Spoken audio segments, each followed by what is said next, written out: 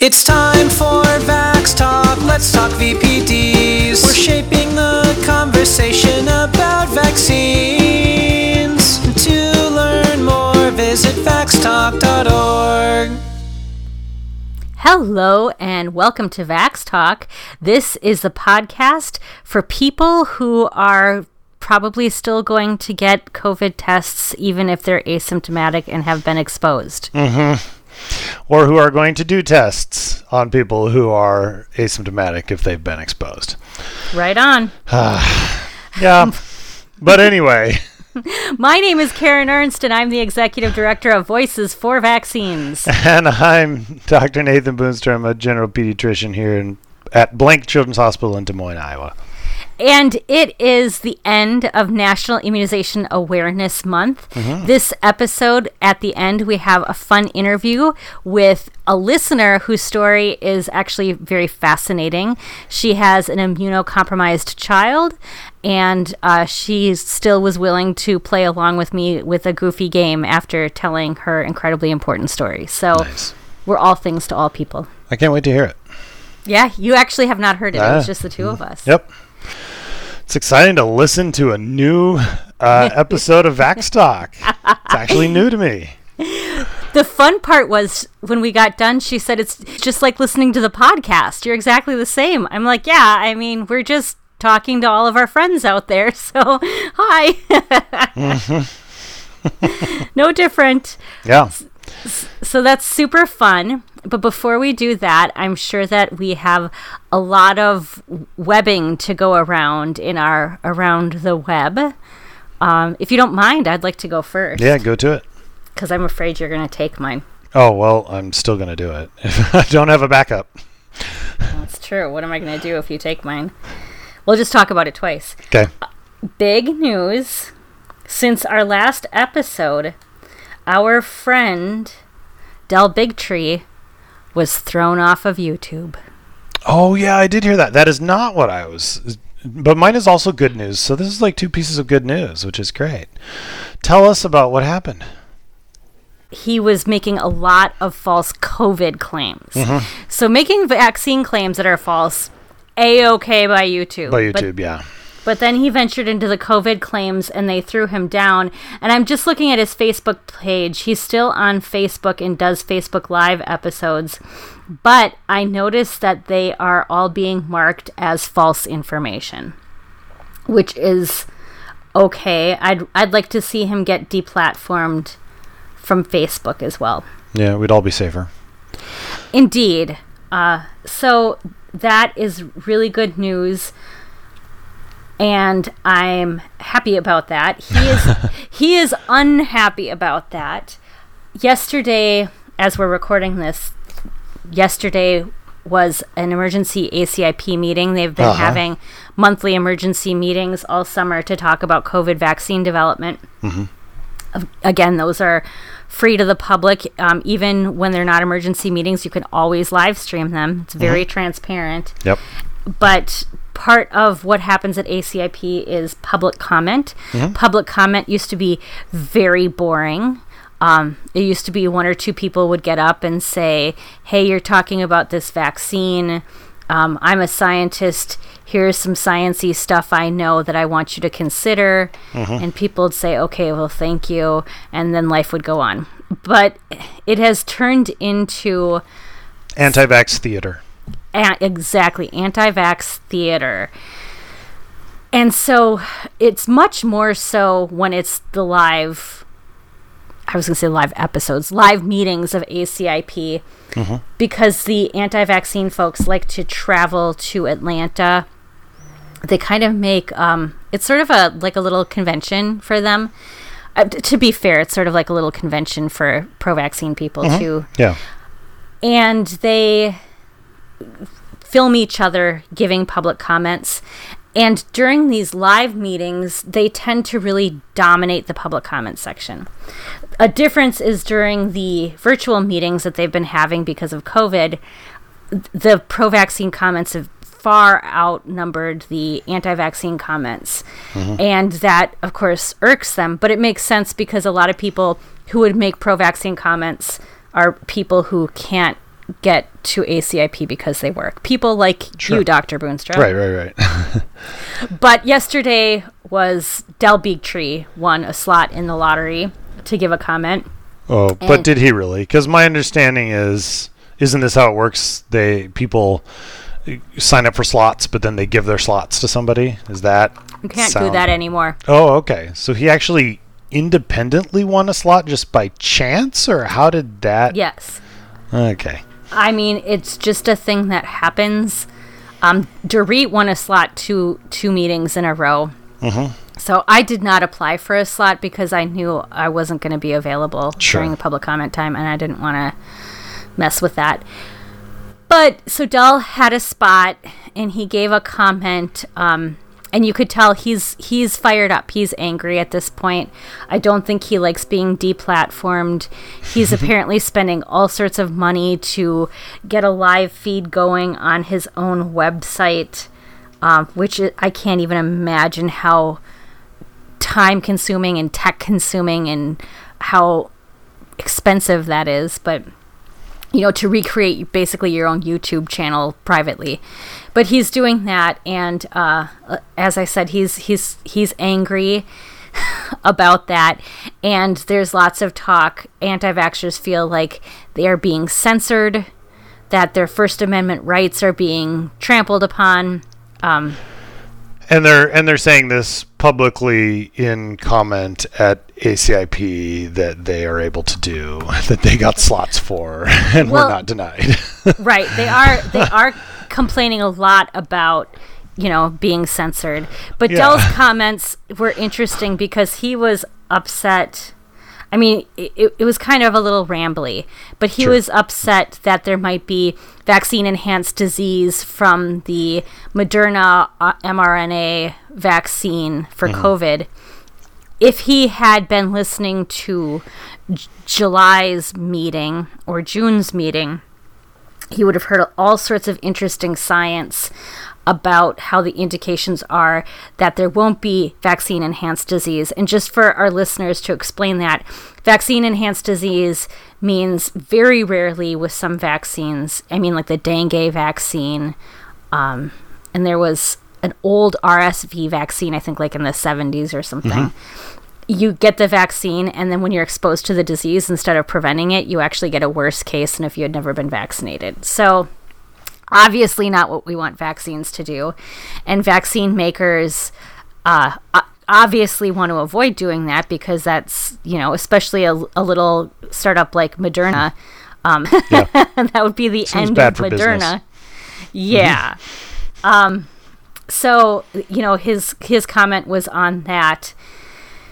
And, I'm doing my own rambly thing, but it's just sort of interesting that he has been spewing this misinformation about vaccines. He chances upon COVID misinformation, gets deplatformed from YouTube, and then goes to ACIP, tells them what the science should be when he clearly hasn't been tuning in.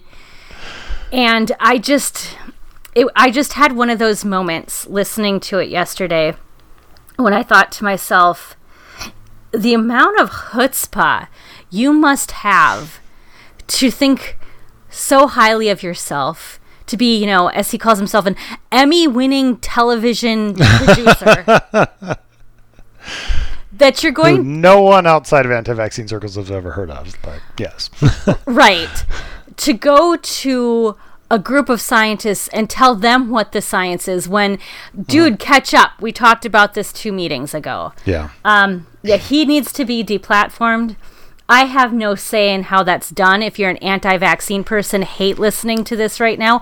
I don't even know how to make that happen. I am not actually all-powerful.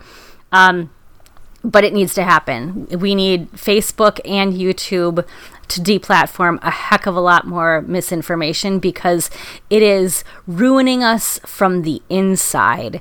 We can watch in real time as our fellow citizens get sick and die around us because of misinformation and because of the refusal to do something to help other people, something simple like vaccinating your kids or wearing a mask or not going to a huge not going to a huge motorcycle festival 4 states away.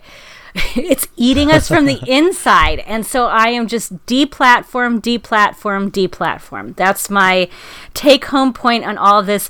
We got one platform away from Del Bigtree. We need to get lots more away from all of them. However that happens, I don't know. Somebody write to me, info@voicesforvaccines.org. Tell me how that happens, and let's do it. Yeah, and it's worth bringing up the obligatory statement that we have always made, that when we talk about this, we're really talking about private platforms here. We're not talking about true suppression of somebody's freedom of speech in the sense that they are welcome to speak all they want, but other platforms do not need it is not their responsibility to carry and be their megaphone for this. So I agree with you. I'm all in favor of these companies, Facebook, Twitter, YouTube, et cetera, deplatforming people that are spreading dangerous misinformation. And I was in favor of that before COVID, because anti-vaccine misinformation is dangerous misinformation. People die because of that. Maybe not as quickly as is happening with COVID, but that still is a public health threat. It's a threat to kids. It's a threat to people who are vulnerable to these diseases. And absolutely. So, yep, if we could just crack that would be fantastic, because it seems to be a big deal.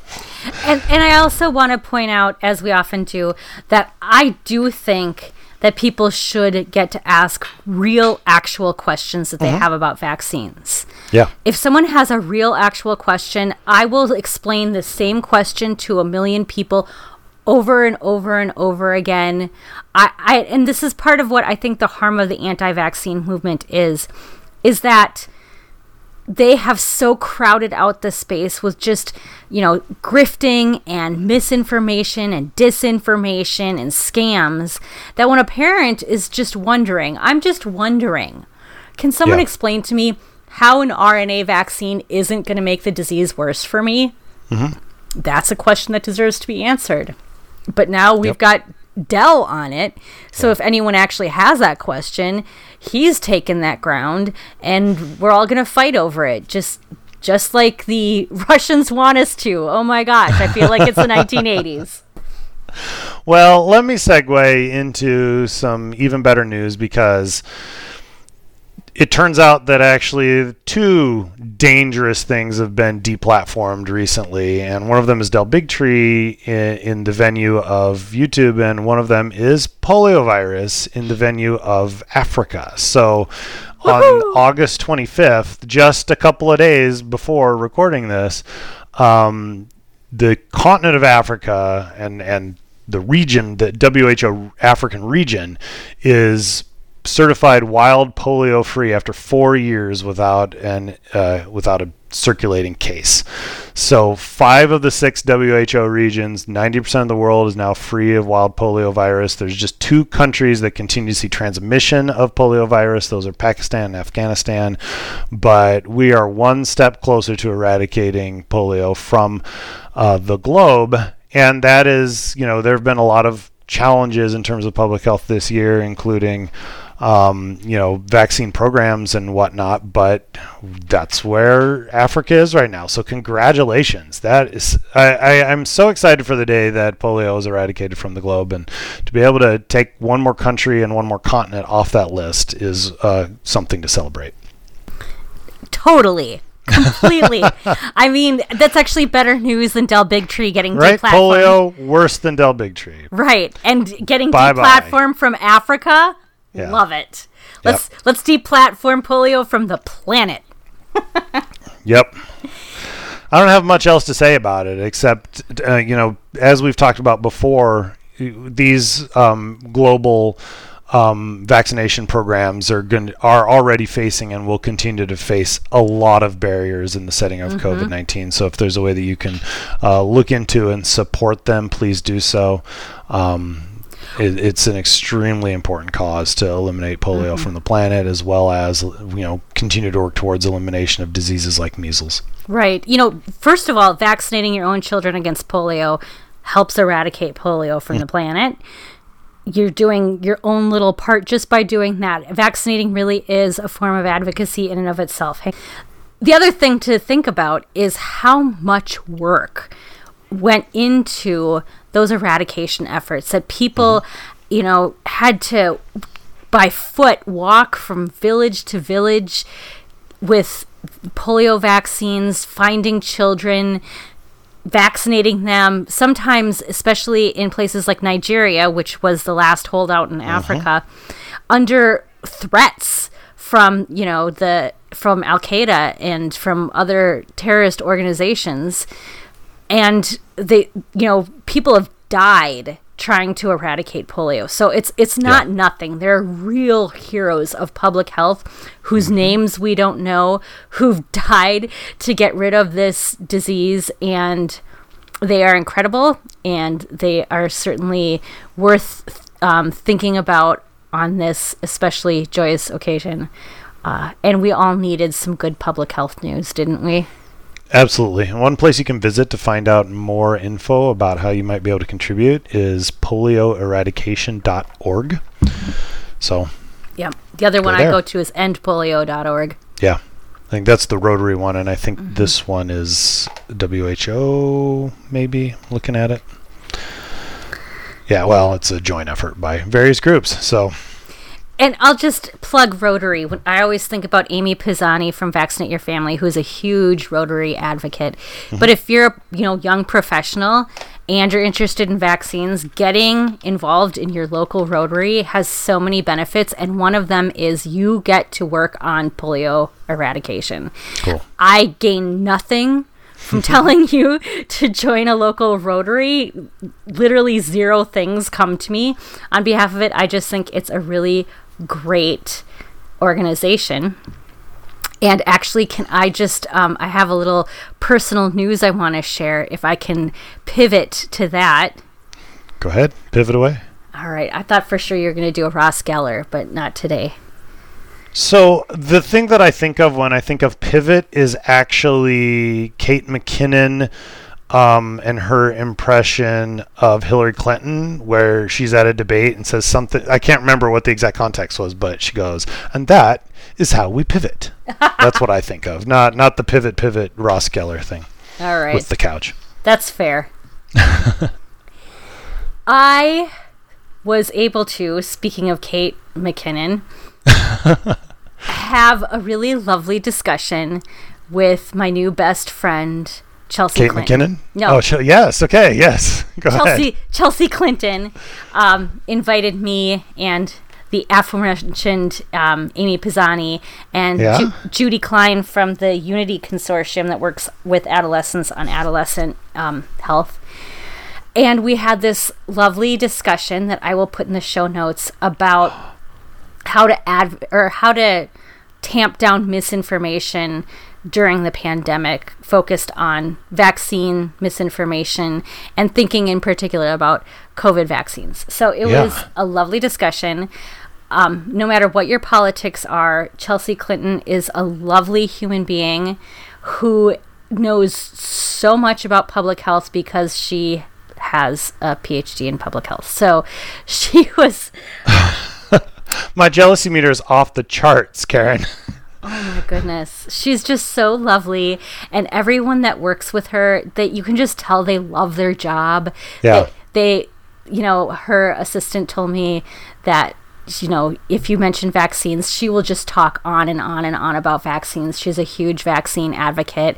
And I'm working on getting her on this podcast. So she's going to be your good friend too. Sweet. Okay. Now my excitement meter's off the charts. This is so exciting. Yeah, she's truly... Work hard, Karen. Work hard. I know you're a hard worker. I am a hard worker. You've got this. And so that's just sort of my thing. I don't know. Did you get to see the panel discussion yet that we had? No. I think I was unaware of this. This is new information to me. Or maybe I wasn't aware of... I was vaguely aware of a panel, but I didn't realize that it's this. Yeah, it was that. It went great. The great thing about someone like Chelsea Clinton, hosting this kind of panel and being involved in vaccines is that she hosted this panel. A lot of it was centered on the Clinton Global Initiative University, which is a program where they work with, students who are, working on some sort of initiative. These students were making apps. The student who won the award made an app. It's a COVID-19 misinformation app where you can literally go on the app and look up what is the truth about COVID and misinformation. I'll put that link in the show notes too, because it's pretty fantastic. So she reaches all of these people, but then she also had an interview with CNN on the topic. So the more we've got people who have this important reach and are well informed, like Chelsea Clinton, but there are plenty of people from all walks of life who can be well informed, the more that we're broadening this conversation. And I'm really hoping that our listeners can help us find ways to broaden conversations with folks who have platforms and are great on talking about vaccines. It kind of, the other person I always think of who's really great about this is our friend Keith Law from ESPN. Yep. Super smart dude.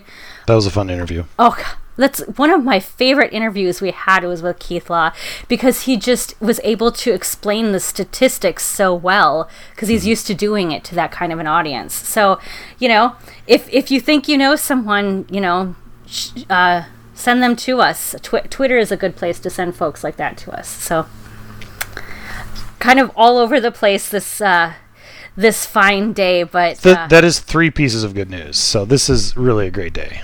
It is. And then we're going to, after the break, we're going to talk to Amy Stewart, who is a loyal Vax Talk listener, just like you. And and you. And you and you and you.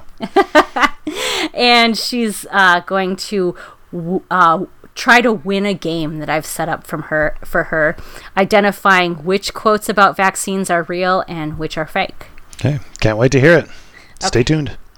We are joined today by Amy Stewart, who is a Voices for Vaccines superfan and was the winner of the Would You Like to Be on Our Podcast request. I'm not even going to call it a contest. It was just, I threw it out there. A few people said, this is why I want to be on the podcast. And Amy sounded interesting, so I really wanted to talk to her. So welcome, Amy. Thank you. That might be the first time I've been called interesting, so I'll take it. Thank you. Hey, glad to be here. Yeah, my kids think I'm super boring, so I understand. Yeah. So, Amy, your story really is interesting, and vaccines are super important to your family. Can you explain a little bit about why you are such a fervent believer in immunization? Absolutely. First of all, I was never not a believer. I was raised by 2 science-loving parents. As kids, we always had our vaccines on time, always got flu vaccines. There was never a time in my life where I wasn't. It was just what you did.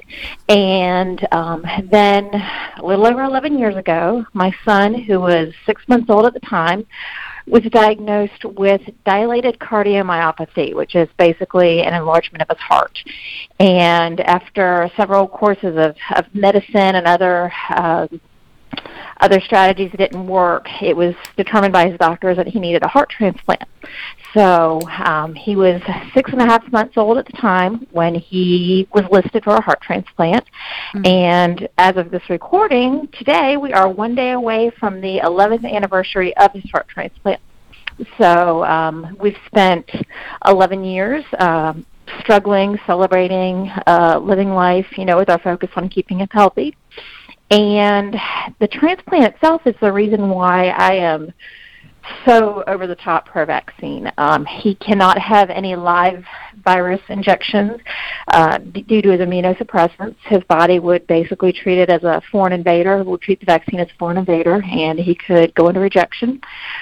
So the doctors gave him every vaccine they possibly could prior to his transplant, but he was only 8 months old at the time of transplant. So there were a lot of vaccines he didn't get, a lot of boosters he didn't get. So, raising a child that's immunocompromised, who's already so susceptible to even the common cold, and then also knowing that he can never be fully vaccinated against everything, makes me even more a proponent of herd immunity and the need for everybody around us to be vaccinated.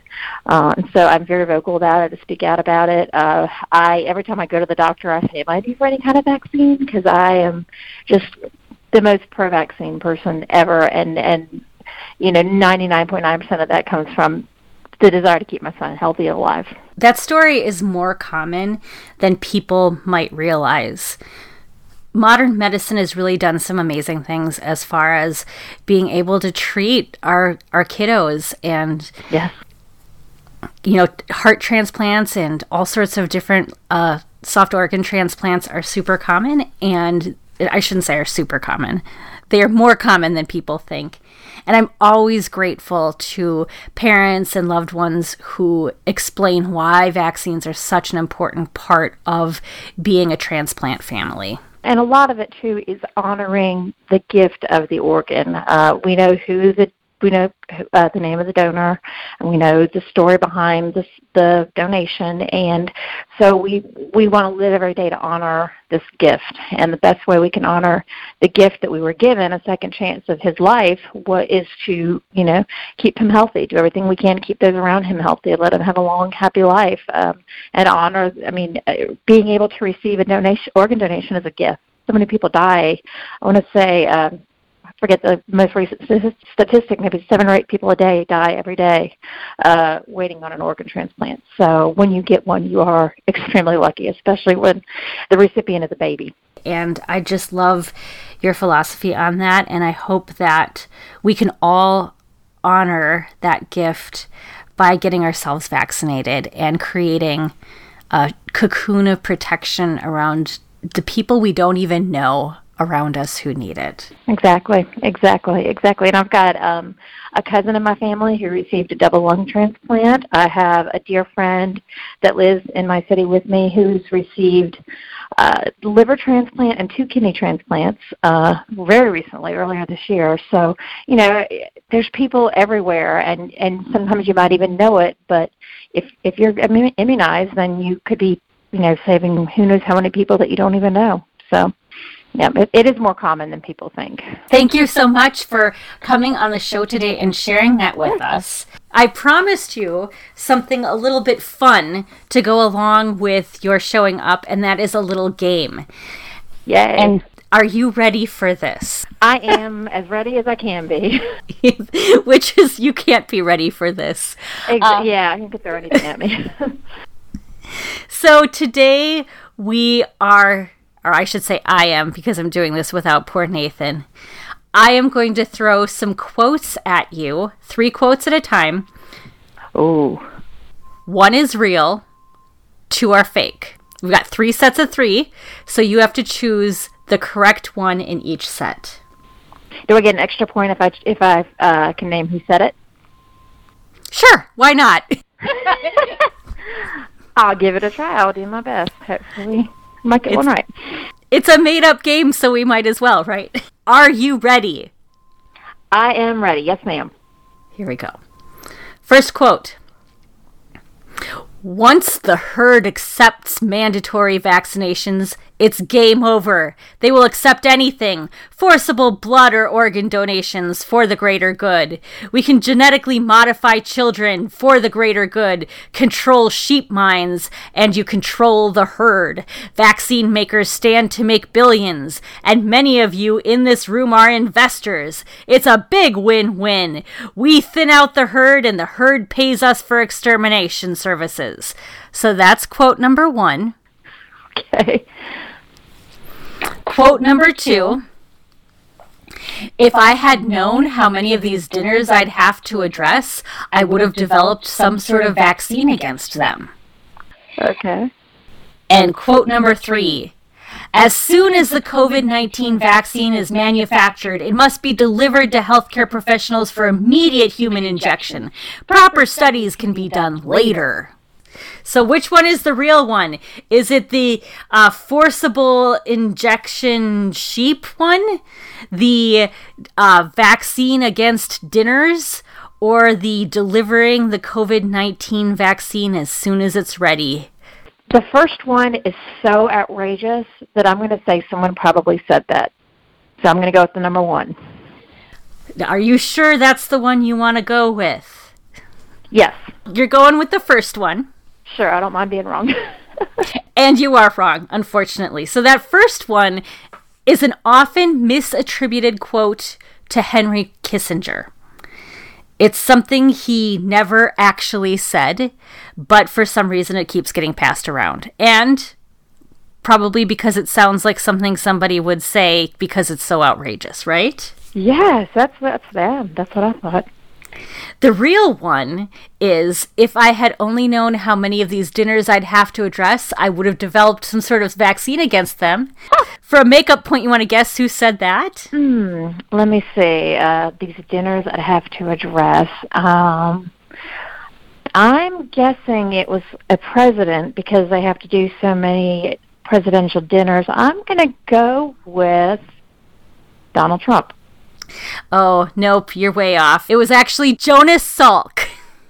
Jonas, oh my goodness. Yeah, well, that makes sense because he actually could develop a vaccine and not Trump. So, oh, man. The COVID-19 vaccine is one, that quote is often misattributed to Tony Fauci.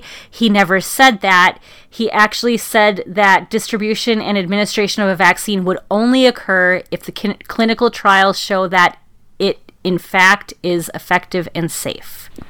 Absolutely. I 100% know Fauci would never say anything like that, and I'm proud to say that I am actually part of one of the clinical vaccines. So I know that they're working very hard to gather as much data as possible to give us a safe vaccine. That is amazing. Thank you for taking part in that trial. It's wonderful. It was my pleasure. I was so happy to sign up as soon as I saw the opportunity here. Alrighty, so we've got our second set of quotes. Are you ready? I'm ready, I think. The vaccine will no doubt kill 700,000 people. Okay. The second quote is, all that we are is the result of all that we have been vaccinated against. And the third quote is, I lost one of my sons, a fine boy of 4 years old, by the smallpox taken in the common way. I long regretted it bitterly, and still regret that I have not given it to him by inoculation. This I mention for the sake of parents who admit that operation on the supposition that they should never forgive themselves if a child died under it. My example showing that the regret may be the same either way, and that therefore the safer should be chosen. So which one? Is it the 700,000 people killed? Is it that we are the result of all that we're vaccinated against? Or is it that I have long regretted not vaccinating my child? I believe it's the third, and I also believe that it was one of the Roosevelts who said it. I believe one of the presidential Roosevelts lost a child to smallpox. You know, you're close, but you need to go a little further back in history. Okay. Gosh, I read about this. I remember it was a U.S. president that lost a child to smallpox. I think it was the 1800s. It was not a president, but it was a founding father. Benjamin Franklin. Ding, ding, ding, ding, ding. You got it. I knew, because I remember reading about, Benjamin Franklin. It wasn't around, I don't know where I got Roosevelt from, but I do remember in the 1800s, before Edward Jenner had the vaccine, I do remember we had a famous person lose a child to smallpox. Yes, and actually a lot of our presidents had families affected by vaccine-preventable diseases, and many did lose children, and that was why so many of the founding fathers were pro-vaccine. And that's probably why I got it confused with Roosevelt, because of polio. So there you go. It makes sense to me. Okay, third round. This is it. This is your make or break round. Okay. I don't know what you're making or breaking, but this is it. I don't know either, but this is for all the vaccines in the world. Here we go. Option 1. The only safe vaccine is a vaccine that is never used. Option 2. Measles is a self-limiting infection of short duration, moderate severity, and low fatality. And option 3. Babies can tolerate 10,000 vaccines at once. So, of those 3 choices, which one is the real one? No vaccine is safe, measles is self-limiting, or you can give babies 10,000 vaccines at once? Wow, I am teetering between 1 and 2, and I'm going to go, given the rabidness of our anti-vax movements currently underway, I'm going to say it's number 1. That was a trick question. They're all technically real quotes, but they are either taken out of context or have been changed. So context is everything. So you get the point. Yay! But the first one, the only safe vaccine is a vaccine that is never used, was actually Dr. James Shannon from the National Institute of Health. This is back in 1955. They were asking him, of course, about the polio vaccine. Mm-hmm. And they wanted to know if it was 100% safe. And his answer is that, I would like to comment that, yes. I would like to say first that there is no such thing, sir, as maximum safety. The only wholly safe vaccine is a vaccine which is never used. So, vaccines are not 100% safe because there's always risk. Mm-hmm. The second quote was from Dr. Alexander Langmuir, who is the former head of the CDC. And what he actually said, now this one's long, so this is why they took it all out of context, right? Yeah. This self-limiting infection of short duration, moderate severity, and low fatality has maintained a remarkably stable biological balance over centuries. Those epidemiologists, and there are many, who tend to revere the biological balance have long argued that the ecological equilibrium of measles is solidly based, and that it cannot be readily disrupted, and that therefore we must learn to live with this parasite rather than hope to eradicate it. This speaker not long ago was counted among this group and waxed eloquent on the subject in print. Happily, this era is ending. New and potent tools that promise effective control of measles are at hand. If properly developed and wisely used, it should be possible to disrupt the biological balance of measles. Its eradication from large continental land masses such as North America and many other parts of the world can be anticipated soon. So, he said that, but he also said we can get rid of it. So let's do that. Exactly. Why even try to live with it? Yep. And then the last one is something that probably many of our listeners have heard before, the claim that Paul Offit said that babies can tolerate 10,000 vaccines at once. Oh, does this accommodate a very graphic-looking meme that tends to go around on social media? I do believe so, yes. You've seen that. I have seen that, the baby doll with 10,000 needles sticking out of it or something like that, yeah.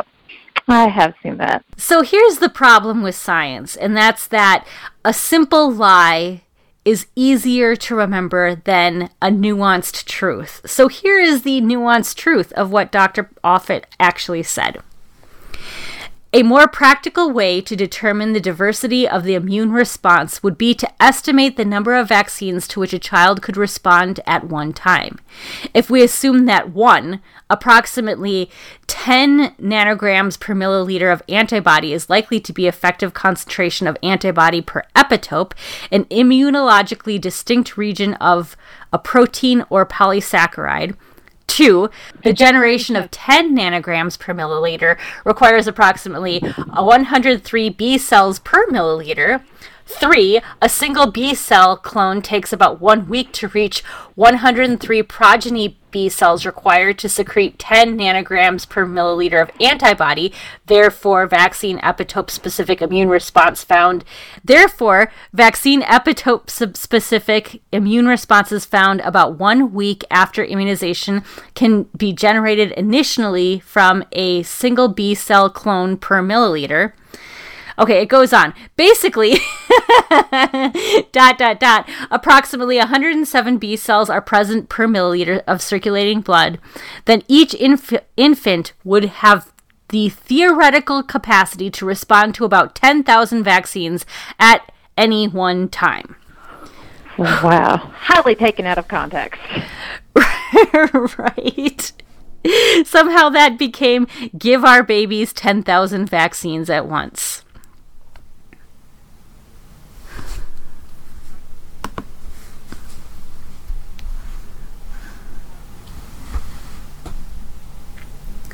Well, fortunately for that last set, those came from my friend Dr. Vince Iannelli at Vaxopedia.org, and I will put those in the show notes for everybody so that you can have that readily available to you if you ever want to debunk that particular claim.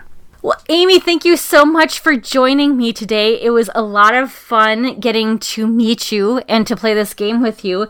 Is there any word of wisdom that you would like to leave our listeners with? Yes, and it's something kind of to go with the times that we're in.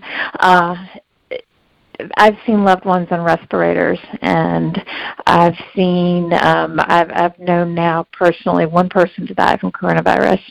And while every case probably can't be prevented because of spread, I know that people are working very hard on effective vaccines. Tens of thousands of people are in phase 3 trials for coronavirus vaccines. We don't know what the future holds. But once there are some vaccines that are out there that have passed trials, that have gotten FDA approval, please get vaccinated for everybody. We want to go back to our normal lives, or as normal as possible, and I would just encourage everybody, we're going to need to get some sort of herd immunity to get this under control, and I'll just encourage everybody, once there's a safe, effective vaccine, please get it. Please do it for my son, for everybody who's immunocompromised, who has pre-existing conditions, who is elderly. If we want to get our lives back to normal, we're going to need this vaccine, and we're going to need people to actually get it. I co-sign that, and I want to sincerely thank you for taking part in the clinical trial and for showing up here today. Yes, thank you. I know we've had some scheduling issues, but I'm so glad to be able to do this and to take part. This has been so much fun. And thank you to all of you for listening in. It was great having you today. My name is Karen Ernst, and I'm the Executive Director of Voices for Vaccines. And I'm Dr. Nathan Boonstra, General Pediatrician at Blaine Children's Hospital in Des Moines, Iowa. You can find me on Twitter at PedsGeekMD, or on Facebook, or on my blog, PedsGeekMD.com. I forgot to say you could find Voices for Vaccines at voicesforvaccines.org. So That too. That too. All right, there we go. Podcast out. Bye.